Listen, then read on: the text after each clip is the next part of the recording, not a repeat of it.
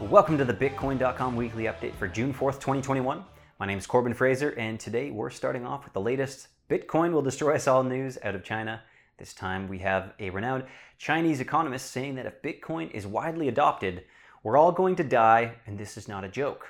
A video of The Economist went viral this week after a Bitcoiner who stumbled across it randomly as it played on her hotel room television posted a recording to Twitter.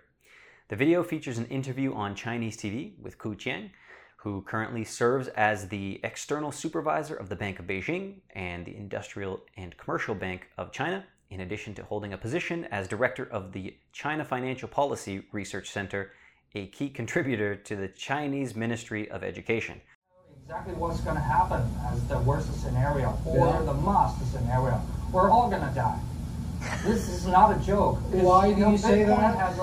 Yes, Bitcoin has a very strict and limited number, the total number. In the interview, Qiang stated that he foresees society falling into a death spiral of deflation. He cited the fall of the Ming Dynasty as historical precedent, claiming that its collapse was the result of a silver shortage that led to deflation. That view of history was challenged online, with several observers from the Twitter sphere noting that, if anything, it was inflation that triggered the fall of the 300-year-long Ming Dynasty, not actually deflation. So for context, the view taken on the matter by the British Museum History of the World is that the state issued too much paper money, causing hyperinflation. And for what it's worth, billionaire investor Stan Druckenmiller would seem to agree with the, dare we say, more orthodox view of history as it relates to money printing and inflation. Druckenmiller, who stated in an interview with The Hustle last week that he felt like a moron for not buying Bitcoin earlier, noted that he now sees the problem Bitcoin solves. Specifically, it offers an escape from the pain caused by excessive money printing by central banks, or as the billionaire investor put it, the world's central bankers going nuts. Druckenmiller, who bought $100 million worth of Bitcoin back when the price was under $10,000, also made comments on Ethereum and Doge. Regarding everyone's favorite dog-inspired meme coin, Druckenmiller, who previously managed money for George Soros, just laughed.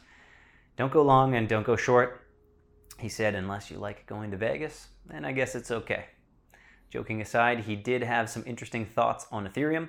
Astute viewers will note that there's a growing narrative which has Ethereum replacing Bitcoin as the preferred store of value in the crypto space. That narrative is driven by the impending integration of Ethereum Improvement Proposal 1559, which is expected to effectively reduce Ethereum's inflation rate by the equivalent of 3 Bitcoin halvings, potentially making Ethereum even more scarce than Bitcoin. Druckenmiller brushed that narrative aside, though, stating that he thinks Bitcoin has won the store value game and it's going to be very, very tough to unseat. He noted that Bitcoin is a brand that's been around for 13 to 14 years, and it has a finite supply. Ethereum, by contrast, according to our billionaire at least, is in a more precarious position. He suggested that Ethereum is like Yahoo before Google came along, noting that Google replaced Yahoo despite offering only a marginal performance improvement. The implication being, of course, that any one of the dozens of emerging smart contract platforms could make dramatic gains in market share, finally achieving so-called Ethereum killer status. Druckenmiller's feelings about BTC being an unseatable asset seem to be echoing with the very institutions crypto could make unnecessary, which is, of course, big banks. So at a U.S. Senate Banking Committee hearing last week, Bank of America, Citigroup, and Wells Fargo executives all laid out their policies regarding cryptocurrencies, and though they may lag behind more progressive peers like Morgan Stanley and Goldman Sachs, which now offer exposure to Bitcoin and cryptocurrency via investment products, the 3 megabanks all noted a focused interest in cryptocurrency. We continue to closely and actively follow developments around cryptocurrencies, which have emerged as alternative investment products, though their status as a currency and mechanism of payment remains fluid. Wells Fargo CEO Charles Scharf said at a hearing headed by U.S. Senator Sherrod Brown, the comment comes on the heels of Wells Fargo Investment Institute, an advisor and subsidiary of the bank, announcing the final stages of an actively managed crypto investment strategy for qualified customers. In a May 19th interview with The Insider, Wells Fargo Investment Institute President Daryl Cronk noted, We think the cryptocurrency space has just kind of hit an evolution and maturation of its development that allows it now to be a viable investable asset. Citigroup CEO Jane Fraser focused on regulatory concerns, citing a measured approach to facing rising tide of interest in uncensorable and decentralized assets. Before we engage with cryptocurrencies, we see it as our responsibility to ensure we have clear governance and controls in place, Fraser emphasized. Those measured steps notwithstanding, Citigroup seems to understand on a gut level that the Satoshi train won't be stopped and is already reporting consideration for launching crypto services, as revealed in early May by the Financial Times.